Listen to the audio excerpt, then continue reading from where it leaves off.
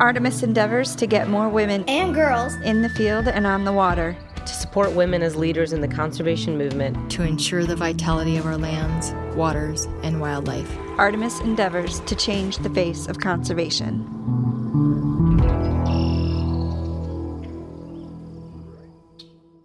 So welcome to the Artemis podcast. I'm your host, Ashley Chance. Our co-host today is Marsha Brownlee. Hi. How are you, Marsha? I'm good. I'm not in the hot seat today. How does it feel to not be in the hot seat? You know, I feel wildly unprepared. I just showed up. That's the advantage of being the co-host. I can speak from experience. I'm just excited for a fun conversation. Yes, as am I. So our guest today is Morgan Harrell. Hi, Morgan. Hey, how are y'all? We're doing great. Can you tell us where you're located? I'm in Columbia, South Carolina. Awesome. So we got the Southeast and we have Montana on today, but we're repping the Southeast right now.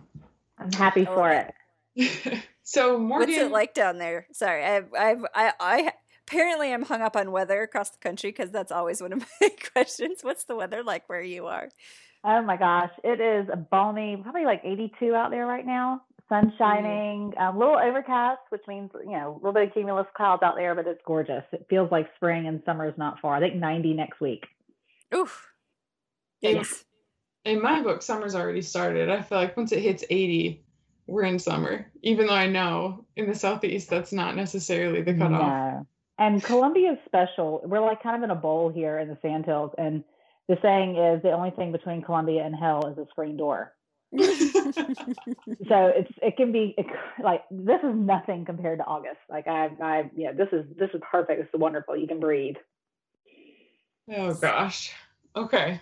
Well, on that note, so Morgan is actually one of our newer ambassadors. So we brought on a cohort of ambassadors in 2021, and Morgan she got a little bit of a head start. We found her early and brought her on a couple months before we did our nationwide recruitment, and she's a superstar. Morgan, do you want to tell us a little bit about what attracted you to Artemis and how you feel about your ambassadorship so far? Sure. Well, I think for me, for Artemis, let's say, I've been looking for having this kind of this feeling of wanting to hunt with women. I love my hunting buddies, and that's mainly my husband, my dad's buddies, family and friends throughout the years. But I kept wanting to get in the field with other women and kind of experiencing that. So I've been on the lookout for it. And certainly at sporting clays, tournaments, I always stalk people and try to say, hey, you want to go hunt together? And we've had a couple different hunts, but nobody that was serious, nobody that was a peer, so to speak, that really, lived and breathed it and planned their vacation time around deer season or turkey season or that type of thing. So I came across Artemis, I guess somewhere, I don't know if it was via Hunt to Eat or via a blog or how exactly I got there, but I know I started listening to the podcast, and then I started stalking somebody on Instagram. I guess it was you at that point, Marsha. And when Ashley came on board, I kind of stalked there as well. And just was so excited to have and to find an organization that talked about the things that were in my head and kind of and had the idea to create a community, which is what I was looking for. And so it's really been so much fun this winter and spring to kind of kick that off in South Carolina. And I've already made some great friends and some great hunting buddies. Awesome. Well, we're certainly glad to have you. One of the other things that we start off the podcast with a lot of times is talking about what's in your freezer. And Morgan, I know from conversations that we've had that you have a lot of interesting things in your freezer. So do you want to give us a rundown? I do. I am so fortunate to have a lot of freezers, number one. And number two, I just love having the wild game. That's one of my favorite things about hunting is the ability to share that through food with people. So let's see, I have one freezer. It's kind of a small, older freezer, and it's 100% full of venison. And that would be deer that I've killed, my husband's killed, my family's killed. We've kind of traded out. And that's also probably got all my stock in there, deer stock, duck stock, pheasant stock.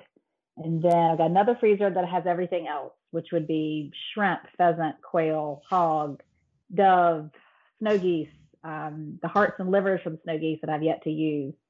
I actually just got an order of Alaskan fish, and so I've been using that some. It's got some chanterelles from last year, some of my summer veggies that I put up. So I kind of run the gamut. And then I have another freezer like above the fridge, like in the shed that's full of all the beer fridge. The beer fridge is full of beer. The freezer above it is full of nuts, flour, and moonshine. Oh, what a fridge! Yeah, what a freezer! I guess. Can I just say really quickly, I am so jealous of your freezer capacity. Not only of what's in them, I'm jealous of what's in them too. But I live in a tiny home, so all I have is that tiny freezer above my refrigerator, and then I use my dad's freezer for like overflow, which is great. But he's an hour away. Oh my goodness, I couldn't do it. I know. I'm realizing it's not an ideal setup, but I don't know what else to do. Well, open to suggestions. Marsha, you've been coming up with I know you've been brainstorming some techniques. Wasn't there a mention of burying a garbage can in the yard? Yes, for cold storage. I was thinking of burying it's like a root cellar. You can bury like anything, honestly.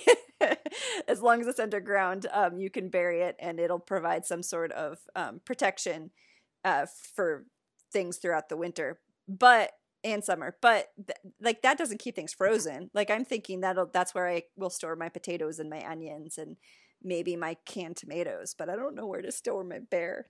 Yeah, that's what I can't imagine. We talk about hunting and all these things. I have dreams of coming out west and hunting some of y'all's big game.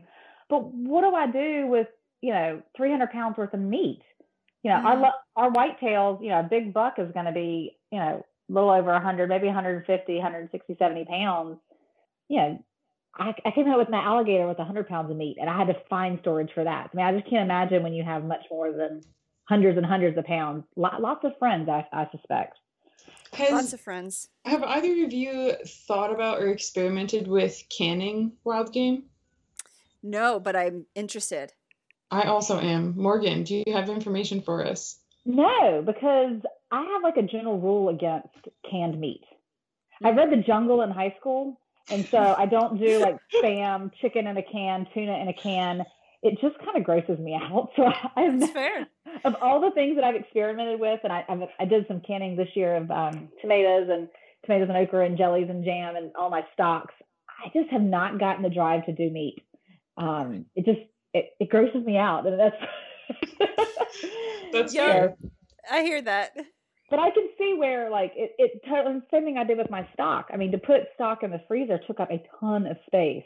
That's why I got into canning it, because you just needed more, not having the freezer space to put jars and jars and jars of stock.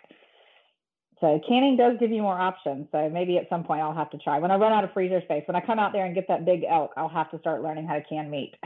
Yeah, but that's a good point. I can institute some of that already, because I do freeze my stock, and I hadn't thought about canning it. Mm-hmm. But if I do that, that gives me at least another quarter of a shelf. It does.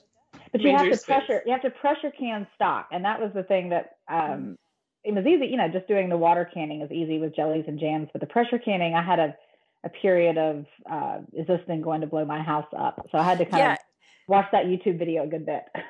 Yeah, and it didn't blow your house up, right? Because that's where my fear lies. It didn't, but I was nervous, and I haven't done it again yet. In fact, I will admit, my mom was in town, and she brought the pot from the attic for me. I was like, all right, Mom, you got to stay here and help me do it. I wanted the moral support, so if the sky blew upward, I'd have some help. So is your mom willing to come out to Montana? Does she my Lord, my mom would be happy. You give her a reason to come to Montana, and she'll be there. She'd come over there if you needed somebody to sweep your floor. She loves Montana. That's awesome. So one of the things, Morgan, that you mentioned in your freezer, two of the things I want to revisit. The first one being was it hearts and gizzards from snow geese? I didn't save the gizzards. I did do hearts and livers. Hearts and livers. Okay. Can you talk a little bit about how you acquired those and how many you acquired? Yeah. So we did a guided snow goose hunt with a group of friends back in February. And, I'm a big planner. I have all the lists out there. I know, I kind of just was uber prepared. And everything I read, where there was a likelihood, not necessarily a huge likelihood, but a likelihood that we could get hundreds of birds a day. And there were 8 of us shooting, 8 guns in the blind. And so I like prepared us to go out there and get hundreds of snow geese. Well, we were there the week after that crazy weather. And so like our first day, we got 2. In the field where 3 days beforehand, they had gotten 300. That was a little disheartening, but it was still amazing. And then the second day, we got like 15. The last day, we got 67 or so. So like all total, give or take, we got around 80 birds. But we got them on the last day, our big amount on the last day, which was somewhat stressful because you're starting to leave. And all of a sudden, you've got all these birds that have to be cleaned because we weren't going to waste them. Well, nobody else wanted the gizzards and the hearts. So here we are trying to clean these birds. Everybody can get on the way back to southeast, back home. And I'm sitting there, please save the livers, please save the hearts. And actually, there's a picture of me sitting by the dog pen with a bucket full of hearts next to me, a pile of dead birds in front of me, and the livers on the other side. Wow. Desperately trying to save them. But I'm so glad I did. So I put up 62 hearts and 3.5 pounds of liver. When we got back. So I brought them all back to South Carolina, rinsed them off, cleaned them again, and then vacuum sealed them up. That's amazing. That's so amazing. And one of my first hunts ever was a snow goose hunt, and it's probably to this day one of my favorite experiences in the field. And also, I had the pleasure of having grilled goose heart, and it was one of the most delicious things I've ever had. It was amazing. What are you doing with the livers? I don't know yet. I'm thinking I haven't gotten to it yet. I'm just kind of waiting till all these seasons ended, which our turkey season ended last week. Probably going to try to do a couple different pate recipes. And I think I remember, Marcia, from a podcast, you talking about that. So I'm very interested to share recipes on the pate. What works. Do you like pate? I have had some that I've liked. I've also had some that I didn't. Mm-hmm. So we have something here called liver pudding. You ever had liver pudding? No, please elaborate. Oh my gosh, it's my favorite, and it's basically almost like to me it's like a sausage, but you make it it's liver. Sometimes it's got more or less rice in it, and a lot of times it's in a kind of a congealed patty. When I say congealed, you get kind of grossed out, but it is kind of in a form, right? And then a lot of people will slice it and fry it up crispy. And there's a restaurant here called Lizard's Thicket, which makes appropriate that they serve liver pudding. But that's my favorite place to get it. And they fry it up crispy with grits and eggs and toast. But I love liver pudding is my whole point of this story. So I'm hoping that I can get some pate with some spice in it that I would enjoy. Nice. But I understand that it's a fairly acquired taste. It is, but I think if you fry anything, it helps. Yes.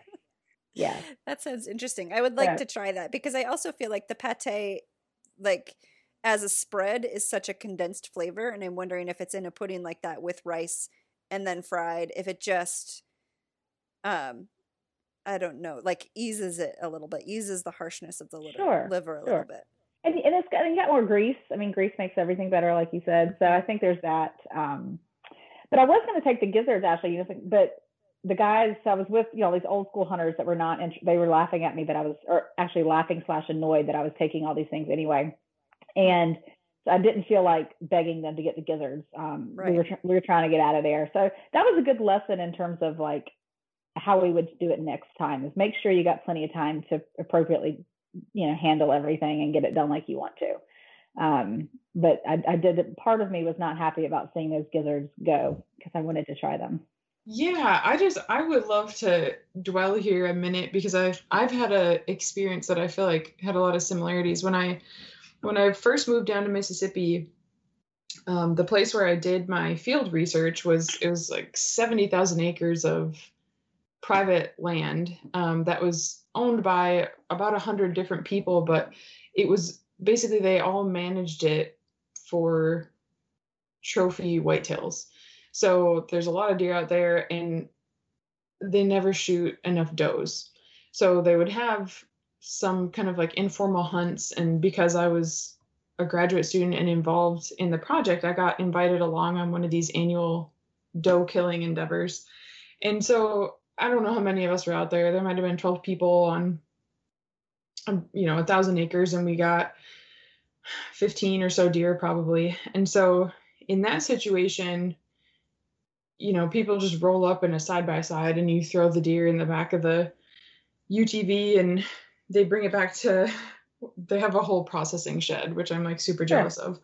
But there's like a gambrel, and it's just quick. And the property manager is there, and he's, we're all kind of processing the deer, but really he's got his system down. And so he's kind of flying through it. And they just put a bucket under the deer when they hang it. We didn't gut them in the field. We would just bring them back to the shed and open them up, and all their insides would fall in this bucket. And actually, just as a side note, that's my favorite part. Like that when it falls out. Like literally, ever since I was a little kid, sitting outside the cleaning shed watching them clean deer at hunt camp, that's my favorite part. Like, oh gosh, that's funny. Say more. What about it? I don't know what that says about me, but it's still like to this day, when it goes, and it all comes out like in one little perfect. Yeah, if you do it right, it is rewarding for sure. You get it all. Sorry, Ashley. Go ahead with your story. It's like I wonder if it's like what is that? The ASMR? Is that what it's called? Like the whisper therapy? I have you guys know what I'm talking about? No idea what that is. I'll email you about it later. Okay. That's too much of a segue. We'll reassess. But anyway, as the blubbing was happening, I was pawing through the 55-gallon drum of innards to pull out the hearts. At this time, I hadn't graduated to deer liver. I was still weirded out by flukes, which were in great abundance in those livers. But I wasn't going to let the hearts go, because I grew up eating. Well, the first heart I ate was on an elk hunt when I was 14 or 15 years old, and my uncle shot this bull, and we drug it back to camp, and literally I remember him reaching in, pulling the heart out, slicing it up, and cooking it over the fire, and it was just like the coolest thing that had ever happened to me. So since then, I always have loved heart and wanted to take advantage of it. And all of these guys, first of all, I'm the only woman there, and all of these guys are just looking at me like, what are you doing? And, they were polite and they were kind of humoring me, but I think I can empathize, Morgan, to be in a situation where I imagine you were the only woman on that trip. Correct me if I'm wrong. I was. And you're trying to salvage as much sustenance from these animals that you worked really hard to get, and also were living, breathing, flying things a little bit before. You want to make good use of, and everyone's just kind of annoyed by it, or at least confused. Sure. So I commend you for standing strong. I know. And it's a funny thing. So this year, so we grew up taking the deer to the processor. It was just, they're right down the road. They're our neighbors. It's just time value money. Plus in South Carolina, half the time it's so hot. It's just to clean a deer and have to deal with it and have to fight mosquitoes in the same vein. There's all kinds of excuses. It's just so much easier. So we take it to the processor. So we cleaned one at the house this year, and we usually do that maybe once a year or so. And I saved the heart, and it was, again, my dad, old school hunters, and I don't think it's as much a male female thing as it is just the old school. Like I asked him one time, did y'all ever eat the heart? Like, we've never been that hungry. So it's just a kind of a different perspective. It's not that, I was thinking about it the other day. It's not as if they didn't value that animal any more or less than I did. They've been hunting them their whole lives, studying them in many cases, but it wasn't the way they grew up to eat all those different parts and to kind of pull the caul fat out and the liver. And so actually I saved that heart. And then when we had our hog hunt in January, I marinated it and served it. And all these old guys that had never saved the heart before, never eaten it, they were like, I'm never going to let another heart go. They were completely transformed because they said they just never had. It had never been something that they did in their growing up. So I think it's a mentality difference. And I do think eating the more experimental parts of an animal is part of that. I mean, it's both old and new, right? I think it's part of the foodie culture in hunting that has had a resurgence in recent years. That's probably a better way of putting it. Maybe not age as much as, these guys they want a backstrap marinated in Italian dressing and flapped on the grill, medium rare. I mean, that's it. I'm sitting there doing, cooking it. I got a spiced ash I'm doing tomorrow night, like 18 different spices. I'm rolling it in and frying it up in ghee and all these things. And they're happy to eat it, but they're not out there doing it, broadening their horizons. Well, it sounds like you made a few converts anyway. with the I heart. did, yes, but now I have to fight for the heart. That's the other thing. Cost benefit. I've created That's funny. competition. But it was kind of fun to been introduced to be on that side of it as well, because but we did that at turkey camp too. I took some duck hearts and we marinated those and put those on the grill, and most of the women there had not eaten. A couple of them were into the organ meat stuff, but generally, it's just not something that's that common except for more in the foodie culture. I guess unless you go way back to days when you really had to eat everything to survive. That's a different type of hunting, I think, too. Yeah. Well, I think it speaks just a lot to the culture around not just hunting, but how you use an animal you harvest. Like, I know I got some very interesting perspectives on the different hunting cultures that exist in Mississippi. Because there's the one where I was kind of describing where, none of the rib cage is saved and nothing really inside the rib cage. It's just a lot of people didn't even want to keep the front shoulders. I got like 6 deer worth of front shoulders because nobody wanted to mess with it. They just wanted back straps and hindquarters. Mm-hmm. I was talking with an older Black woman about processing deer, eating deer, and she was talking about the neck roast, which is another thing that, a lot of times when processing a deer, it just gets cut off at the top of the shoulder. And if it's not a buck that you're going to cape out, or it's not a trophy, that just goes into a gut pile. And she was talking about, oh man, the neck roast, you can't beat it. It's the best thing there is. And sure enough, I cut that off and looked up how to cook it, and it's full of all this connective tissue. So you have to cook it low and slow, but the reward is amazing. And so this is something that she would never let go on a deer, but that pretty much everybody that I was hunting with didn't think twice about it, didn't even think about it as a food option, Mm-hmm. So it's interesting, even within the same place, how different the way that people utilize game can be. I would agree. I mean, I went, when we took a deer to the processor, I told the guys I wanted a neck roast, probably because I think I saw it in one of my cookbooks. And, if you've taken the deer to a processor, most of the time they have like a form that you fill out, how many pounds of this, do you want your backstraps butterfly or whatever. And I actually had to write in neck roast. Like, it wasn't something that was an option. And actually, I just had a random thought of how cool, not cool, but us nerds, how neat would it be to see like the different processing sheets from across the country? And I mean, you could tell a lot about what people are getting, But on the other side of that, let's think about like South Carolina low country whitetail deer. That neck roast was like a football, like a Nerf football. Yeah. Right? It was not that big. Versus a neck roast off one of your elk, Marcia, are going to be, that's a huge crock pot. Mm-hmm. So bigger than my crock pot. I know. So I think that sometimes those variations are like, it's only because sometimes it's because there's so little meat. Like our shanks here, there's not that much meat on our shanks. I've used them. I use them for stock a good bit, but doing some of the ossobuco stuff or some of the other stuff with shanks, there's just not that much meat that I've seen on our little deer.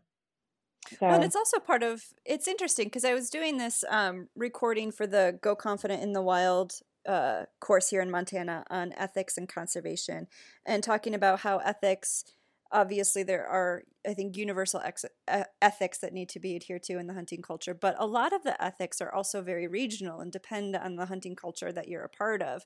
And I think that's true for food.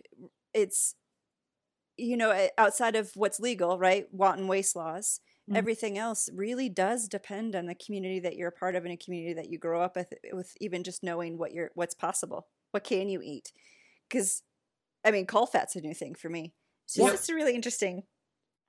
Actually, that kind of gets in the conversation that you and I had kind of started, like the whole, and regional ethics is something I'm going to steal, Marcia, because Ashley and I had this sub conversation about why bear hunting versus not, that whole thing. And like, why do some things appeal to others?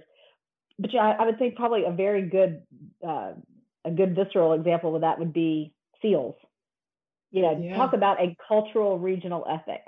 Mm-hmm. That is a very specific thing that's been very much Disneyfied, where there's probably that probably has a very small, especially when they're young, small subset of people that could cross that are willing to go there because it's what they've grown up with. Like, they don't see that but so much everybody else probably does. See that they don't agree with it for whatever reason. But the regional ethics, why this, why that, it does kind of boil down to also what is the use for it. Mm-hmm. Yep. I think it's a lot context, kind of like what you talked about, Morgan, with the weather and the size of the animal and how all of that kind of plays into traditions, really. That's what a lot of it is, just traditions. And I think rediscovering some of that through people like Hank Shaw, he's been a huge inspiration to me. And mm-hmm. Honestly, my family members, like learning, my family has for a long time done a lot of meat processing themselves. They make their own sauerkraut, and they're farmers ancestrally, and so it's always kind of been this mentality of use everything you have and make do with what make do without whatever you don't. So I have kind of that I don't know if you call it a gene or what, but I have kind of that mentality, and then just being pointed in the right direction by somebody about, Marsha, like you were saying, what even is edible. I think it's a cool. I like it almost as much as I like hunting. Discovering that stuff. I agree. Discovering all the different pieces and parts. Getting into some of the foraging and mushrooms. Last year we picked probably like 20 pounds of mushrooms, chanterelles, which I lovingly call chandeliers. We'd never picked them at our place. It'd never been something that we've done, and I'm almost 40 years old, and that's just never been something that we harvested from the woods. But I loved it, and I can't wait till this year that when they pop up. So it's been fun, kind of rediscovering those, even with my family's background deep in the woods. My dad's a forester, my mom was a biology teacher and biologist. I mean, we grew up in the woods, we ate the woods, we talked about the woods, but we're still finding new ways to enjoy it. Mm-hmm. Very nice. All right, I'm gonna pivot us a little bit. We've touched on family and traditions, and you've been hunting since you were a kid. But I wonder if you could tell us a little bit about how you got started hunting, and maybe even more so, I'm interested in some of those childhood memories of hunting. Childhood memory. Okay, so I mentioned that my dad was a forester, my mom's a biology teacher, and they met actually while working for the wildlife department. I'll give a throw out. My mom did the check stations, which were very common in the 70s, and we laugh and say, or somebody said that my mom was the best looking woman working in the check stations, and my dad said she really was the only one working. That doesn't mean she still wasn't a 10. She was a 10, absolutely. So that type of atmosphere was like in our family from the beginning. My dad's father, he hunted, grew up very rural, and he grew up hunting here in Columbia. My mom's family, they were more farmers, but by the time I came along, they got into hunting. And so when I think about, I was mentioning when we were talking about cleaning the deer, and my favorite part, my grandparents were part of a hunt camp that was around, I guess it was probably in the 80s. And it was such a special place. It was, to me, it's what hunt camps, at least in the South, used to be. People had their campers or the trailers. They would be there all hunting season. Everybody would switch out and cook. Everybody had their grandkids there. I had my little buddies we ran around with, and as soon as a deer came in, we'd pile and sit around the edge of the concrete and watch them clean the deer. I remember somebody brought in a giant rattlesnake, and the head was cut off, but us kids sat there on the edge at 3 or 4 years old, throwing rocks at it. When you hit it, it moves for hours afterwards after the head's been cut off. That was magic as a kid. So just being in that environment, being able to run wild, and was really amazing. And so going hunting with my dad primarily. My mom, while she did hunt some, she's not as big a hunter. She is just general outdoors person. But my dad's certainly obsessed with it and has been for a long time. So that was the way to spend time with my dad. He trapped. I still have a very vivid memory. If I'm riding down the road and there's a dead fox and I smell fox urine, like it flashes back to when he's trapped and there was all these fox hides next to the chicken barn, and he had all the lures set, and I could smell that urine that he used in the traps. I mean, it's so funny how smell really does that. But he would take me with me when I was little. We went deer hunting. went turkey hunting, and fortunate to kind of continue that through. I probably got away from it a little bit, middle school, high school, when I had a lot of other things going on. But maybe 15 years ago, really kind of got into it as an adult, where it became a goal, not, oh, I'm home this weekend, let me go hunting. Now it's part of my plans for a season. And I got married a couple of years ago, and my husband and I are really getting more involved with the kind of the land management part of it, which has added just another a depth to our love of the whole process when it comes to food plot management. And we put out cameras that we really enjoy watching and keeping up with everything. Oh man, that's great. I have to say I'm always inspired and happy to hear about people that start hunting as adults. But I have to say that the memories that I have of hunting as a kid and just even being around it, Morgan, like you were talking about, they're not only priceless, they are the standard. I can understand, like, to me, hunt camp will always be what we did out in Colorado. And it's funny how you talk about what hunt camp is to you. It's like this big party. And I just appreciate you sharing that. I can identify with that, and I'm sure some of our listeners will be able to as well. Yeah, I mean, and I think that's probably a very regional thing as well, what that looks like. This was a very, there was a clubhouse, not really a clubhouse, but there was a house and a concrete pad, and they had a nice cleaning shed. I think there was probably a cooler there too, because we processed up most of the stuff, or at least did the initial processing. But, I remember my grandmother, actually, I have her, when she passed away, I got her deer rifle. So, I saw her going, I saw other women going. So it was such a family thing. And that was what was so special about Belle Isle at that time. I don't know, from a kid's perspective, it was amazing. Now, who knows when it went in the back room after I went to bed, but it was a very social family thing. And I think that's pretty valuable in this day and age to have that type of environment. Absolutely. It's so interesting. Sorry, because obviously I am an adult onset hunter, so I don't have that memory of hunt camp when I was a kid, but I do have memories of family vacations and camping trips that we went on, and they are some of my most powerful sense memories. I think part of it, Marcia, might be the outdoors.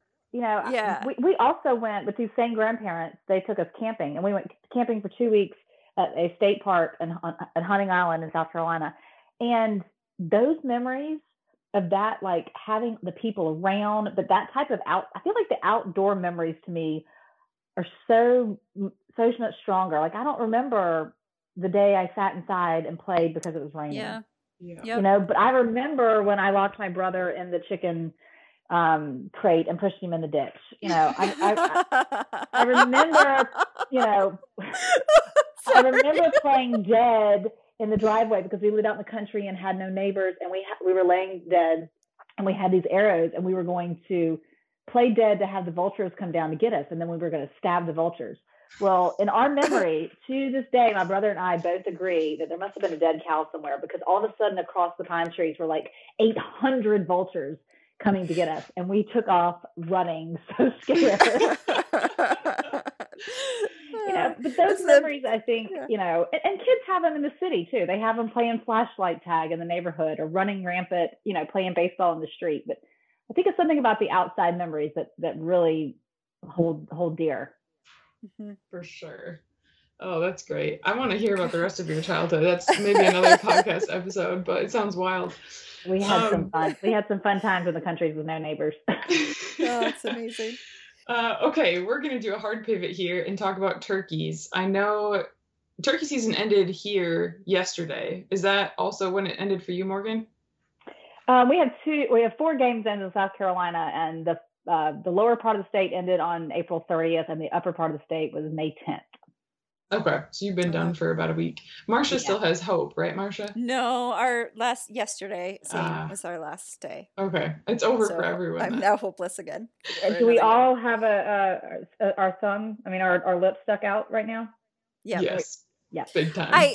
But so I will say, I went out on Saturday with a friend, and we heard turkeys. We didn't see any, and we didn't shoot any, but we heard them. So victory. Capital V victory. I'm with you on that. You say that. I totally agree, Marsha. I hunted more this year than I ever have. I hunted at least one day every week, and there were some days where I hunted a couple times, or I might hunt like 4 times in 2 days or something.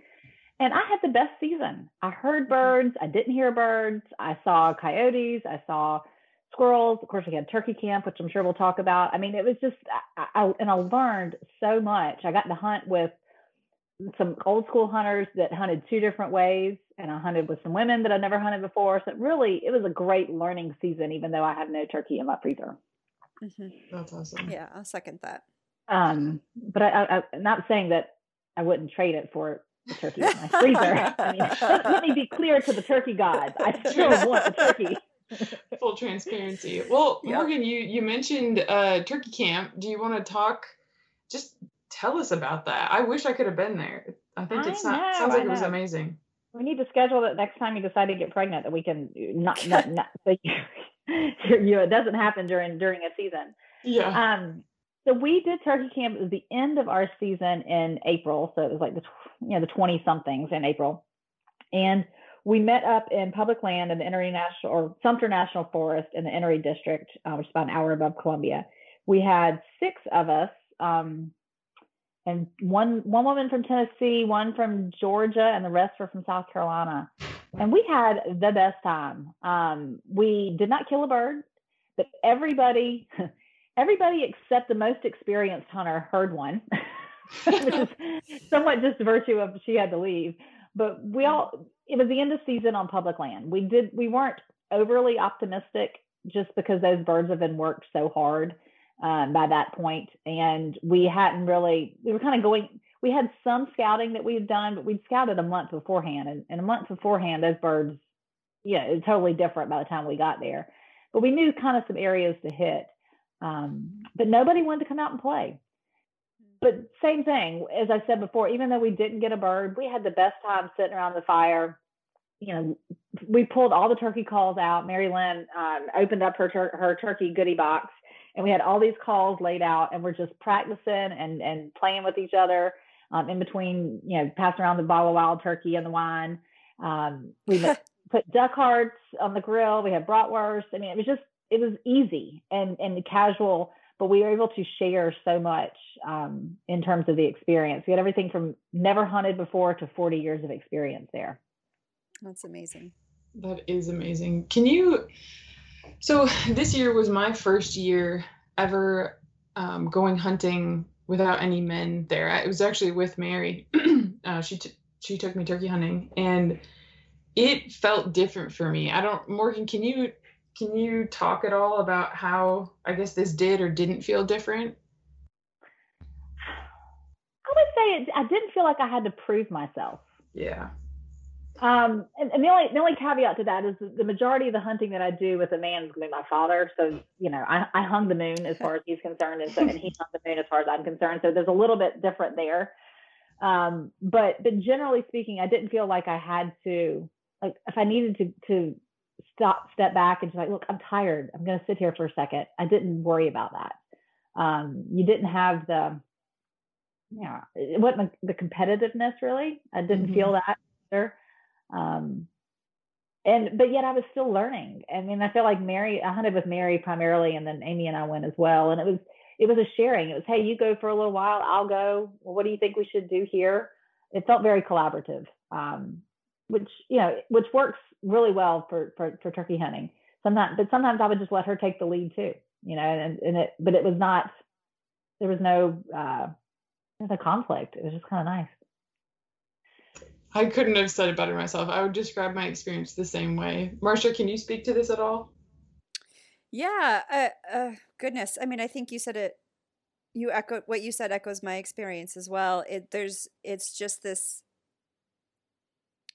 ease, even around the campfire, and just a real comfort. As a new hunter, I think every person that I was at hunting camp with was new to me.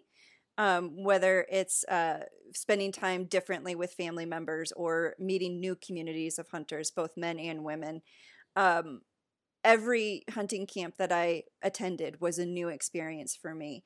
And there was just an ease and a comfort when I was around the campfire with women that I didn't have elsewhere. Elsewhere, it was the sense of proving myself, the desire to interact in a way that didn't make me feel vulnerable. And I think that I first experienced that at a turkey camp, Morgan, in Idaho. It was this wonderful turkey camp that we organized in collaboration with the Idaho Wildlife Federation, where it was the same thing. There were women who'd never hunted turkey before, and there were women who'd hunted them for decades. And it was just this easy camaraderie and communication and comfort that I tend to experience in when I'm hunting with other women. Sure. I think, obviously, I think that comfort can be built in communities that you're more deeply familiar with than I was, but it came more easily in groups of women for me that first couple of years. And I think that's probably a good way to phrase it, Marsha. I'm not saying that I haven't felt that ease and that comfort in groups of men as well, but there's certainly there's almost like there's a little bit of, when you come into a new group of hunters, even if you're an experienced hunter, that you need to validate yourself in a way. Mm-hmm. And I say that in no way do I want to come across that the men that I've hunted with have made me feel less than, because I've been fortunate. I've never been. Once I've established myself, past that I'm the stereotypical squealy girl, that in their mind they're anticipating. Once I get past that, I've never had any problems. But I feel like there's still, you have to get past the stereotype in some cases, why you're coming to this table. And I feel like the women were more open to that. And I think getting past the stereotype and also getting back of the baggage that I bring myself, right? It doesn't necessarily need to exist in the group before I got there. I brought it with me. Right. Yes. In your head. Yeah. Yep.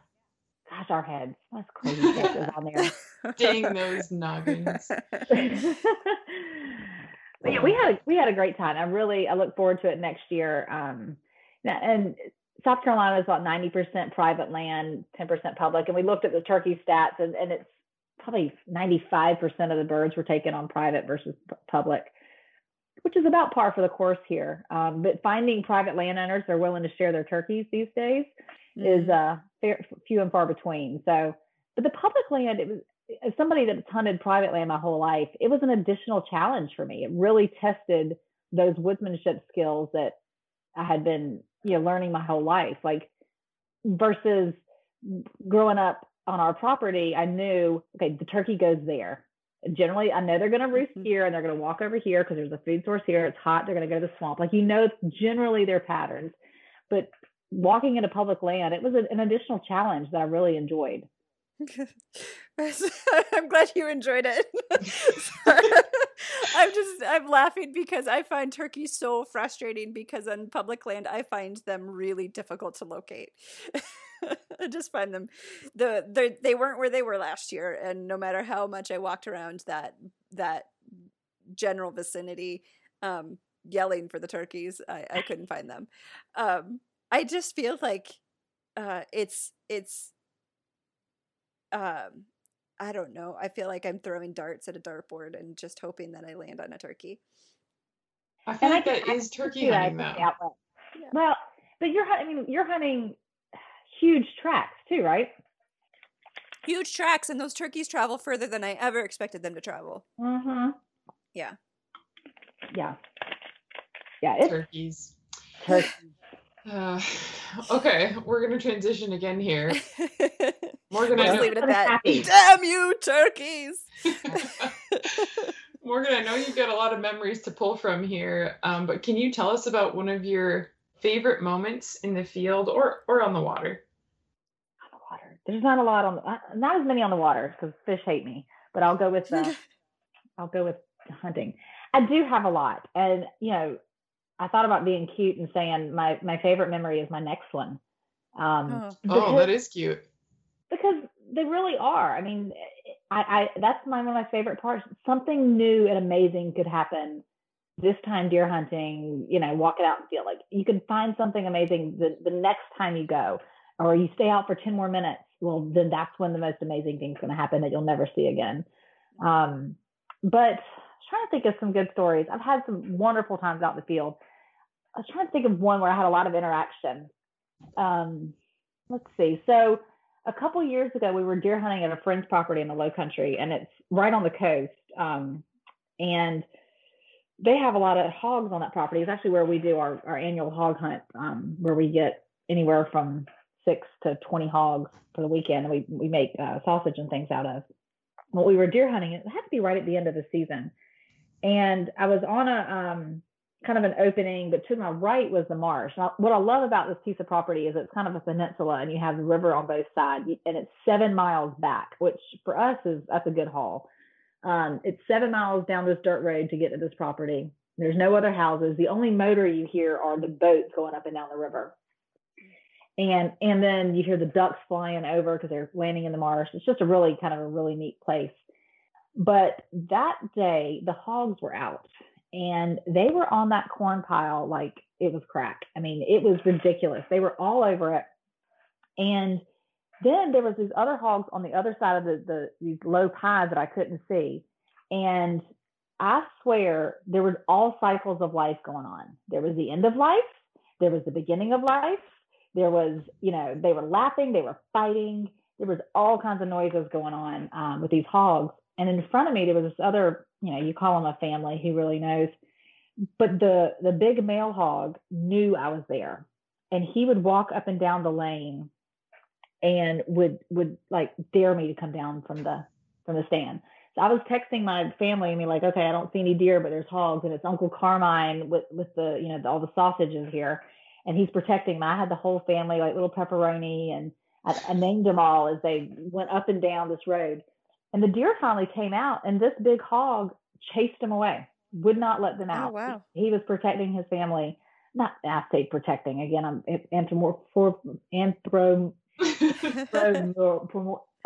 making them into people. There you go. But he was so aggressive.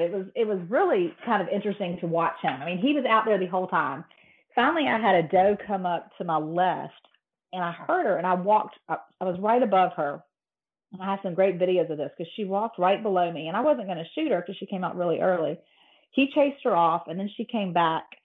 But just watching these two species just interact, she came back around later on towards the end of the evening, and I decided to shoot her. She was a good-sized doe. Well, she went into this thick area. This was an evening hunt, and so they came to get me. And the rules at this property are you don't get down from the stand until they come to get you, just because of the hogs. The property owners had some interactions that he's not, that's his rules. So they came to get me, and we had to trail this deer into this thick area. And I knew she wasn't far. It was a good hit. But we got in there, and I think my husband was behind me, and my dad had the lights going, and the hogs came back out to the corn pile with the lights on because they don't care. And we're sitting there trailing this deer, and my husband had a rifle, and he goes, I hope nothing comes at you because there's nothing I can do. Like, it was so thick he couldn't have even raised the rifle. So it was kind of like a moment of like, what's going to happen here? We ended up finding the deer, pulled her out. It was fine. But those hogs standing there with a dead animal, they don't care. They are hanging out, doing their thing, and happy to be doing it, making more piglets, which they do quite often. Hogs are the worst. You just said that, and I got a whole other picture of what you meant when you said all stages of the life cycle. Yeah. Yes. That's what I'm saying. There was endings of life, and there was some beginning. When I say beginning, it was a very beginning. They're really fun to watch, and everybody says that pigs are smart, but we did our hog hunt, and there'll be like a whole sounder will come out, and I shot one time, and then here comes the second one, I shot him, third one, I shot him, and then here comes 4 more. Like, they walk over the dead one to get to the next one. Like, how smart is that? It's committed. But they do make good sausage, and we enjoy that very much. And what we do is really for meat, because if you wanted to eliminate the hogs from the property, that wouldn't be it. You need You know, that's I mean, that's not an. helicopter You have to towards it. trap them. You have to trap them and take out the whole sounder. I mean, we're doing it just for meat for that purposes. But thank God, Lord, they make a mess on that property too.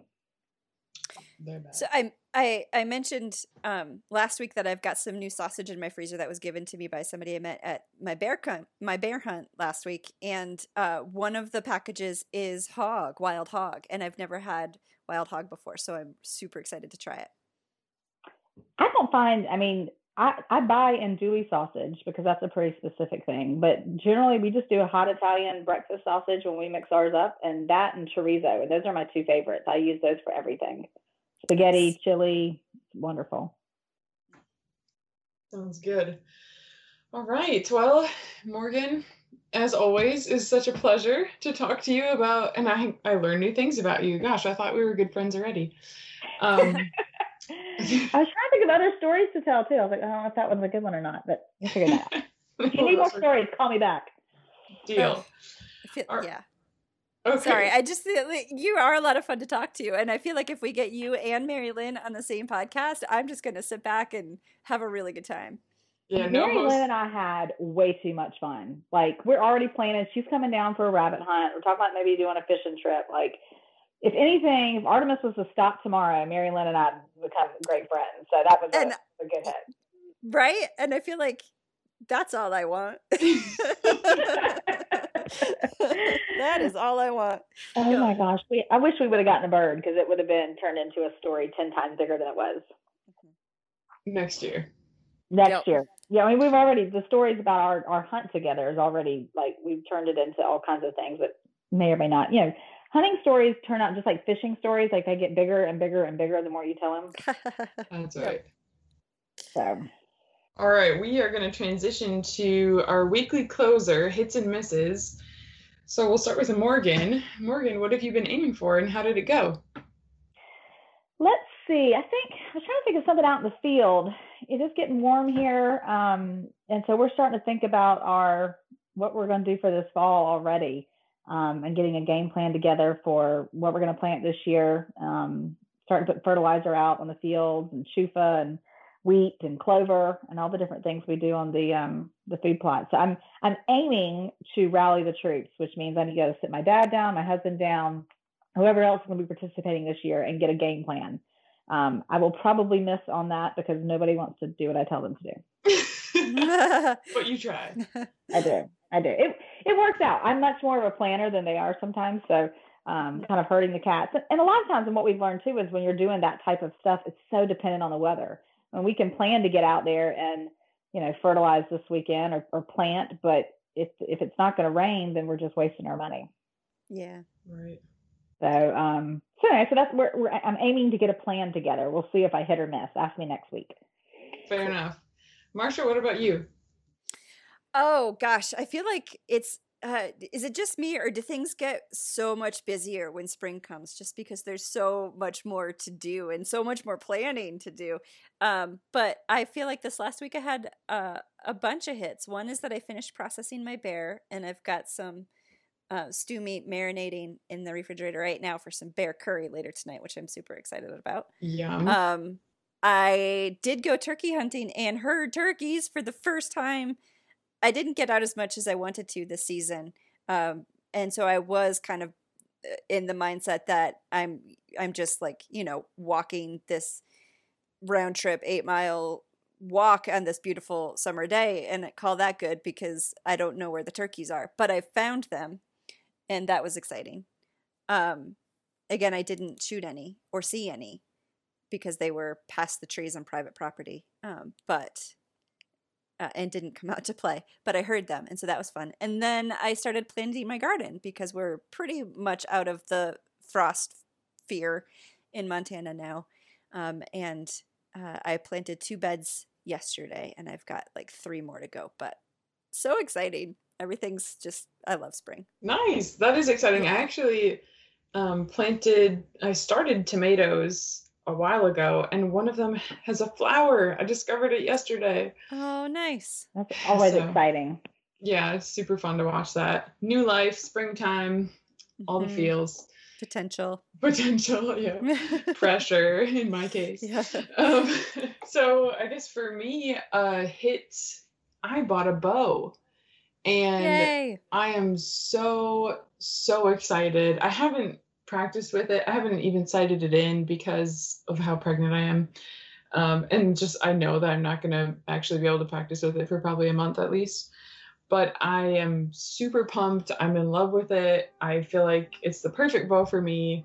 And I hope that all of that ends up being true as I get farther along in my archery journey. That's exciting. Congrats. That is very exciting. Thank you. Morgan, thank you so much for joining us. It was wonderful to talk to you today. I hope that you have a wonderful rest of your week. Thank you. I really enjoyed it. Anytime. All right. Well, thanks for joining us this week on the Artemis podcast. We hope you're having a great week. And until next time, be bold, stay curious, and get outside.